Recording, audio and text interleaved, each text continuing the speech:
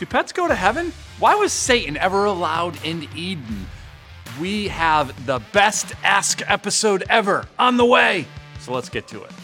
Welcome once again to Ask, where you give us questions and I answer them. Questions about life, the Bible, faith, pretty much anything you can think about. So we need your questions. Doesn't happen without them. So go to cornerstonebv.org, click media, drop down, ask, click ask, and then leave your question in that drop down menu, okay?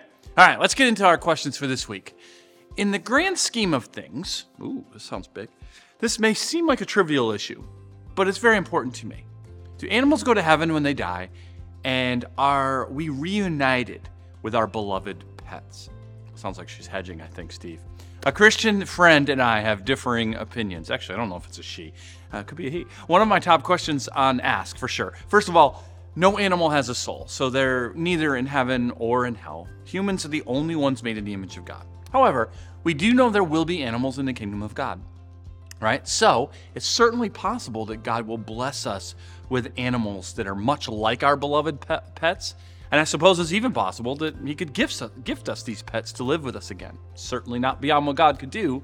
I tend to doubt it, but biblically, but you cannot say either way. So, what do we know about heaven? There is joy upon joy, and there are no tears. So even if our pets are not with us, much like the humans we love that won't be there, we will have perspective that keeps us from being sad or disappointed. Also, we will be so satisfied with being in the presence of Christ and living in such a restored purpose that these things will pale in comparison. All right? Okay. Second question. Did people really get healed at Bethsaida when the water was stirred? I thought it was just a myth people believed at the time, but John 5:4 kind of makes it sound legit. All right, so let's go to the scriptures. John chapter 5, starting with verse 2. Now there is in Jerusalem by the sheep gate a pool in Aramaic called Bethsaida, which has 5 roofed colonnades. Verse 3. In these lay a multitude of invalids, blind, lame, and paralyzed. All right, so hold on.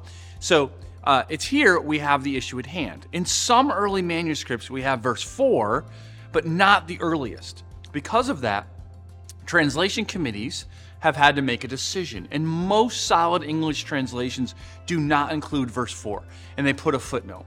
This would include ESV, NASB, NIV, NLT, etc. However, the King James Version, and therefore the New King James Version, do include it. It says, verse 4, for an angel went down at a certain time into the pool and stirred up the water. Then whoever stepped in first after the stirring of the water was made well of whatever disease he had. So to answer your question, it is most not likely scriptural, verse 4, and should be dismissed because the earliest manuscripts do not include it. Someone might have inserted it later on. However, it is clear that people believed this to be true, even though it was not. Here's the rest of the passage, starting with verse 5. One man was there who had been an invalid for 38 years. When Jesus saw him lying there and knew that he had already been there a long time, he said to him, do you want to be healed? In verse 7, the sick man answered, Sir, I have no one to put me into the pool when the water is stirred up. And while I'm going, another steps down before me. Jesus said to him, get up and take up your bed and walk. And at once the man was healed, and they took up his bed and he walked. So Jesus clearly did not put stock in the legend, right? And neither should we, I don't think. The story shows how desperate people can really get to be healed, even for us, right? It might not be a pool, but it's something else, some medicine, some technique. It also shows that some people don't actually want to be healed and just really want to sit in misery and complain, okay? All right, last question for this week. Why should God allow Satan in the form of a serpent into a perfect place? Knowing that Adam and Eve would fail him, why not exclude the serpent and see what happened with the tree of knowledge? I love the questions where it's like, I don't know, ask God, but I tell you to ask him, so here we go. The tree of knowledge is there in the first place as a test, remember. It tested whether they truly loved God and were content to trust him and him alone. The fact is, Adam and Eve already had the temptation to eat of the tree. Would they have succumbed to that temptation if the serpent had not preyed on these temptations? Well, we'll probably never know that. But the answer is at least partially in how God reacted, right? God did judge the serpent, but he also held both Adam and Eve accountable as well. The truth is, Adam and Eve both had the capacity of rejecting the temptation and trusting and loving God. They were not forced, right? The sin begins with them sort of wanting to believe the serpent, right? The serpent just kind of gave voice to what they were already thinking and experiencing. This is a really good example for us. If you're a Christian, you are free from being a slave to sin.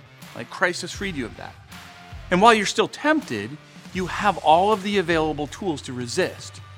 Yes, Satan and demonic forces do tempt you, but they're not the reason you ultimately succumb to sin. You are. You're to blame. Okay, this has been Ask, so hopefully it's been helpful. Make sure you ask your questions, and we'll see them in an upcoming episode. In the meantime, hopefully we'll see you this weekend, either Saturday at 5 or Sunday at 9 or 11. God bless. See you soon.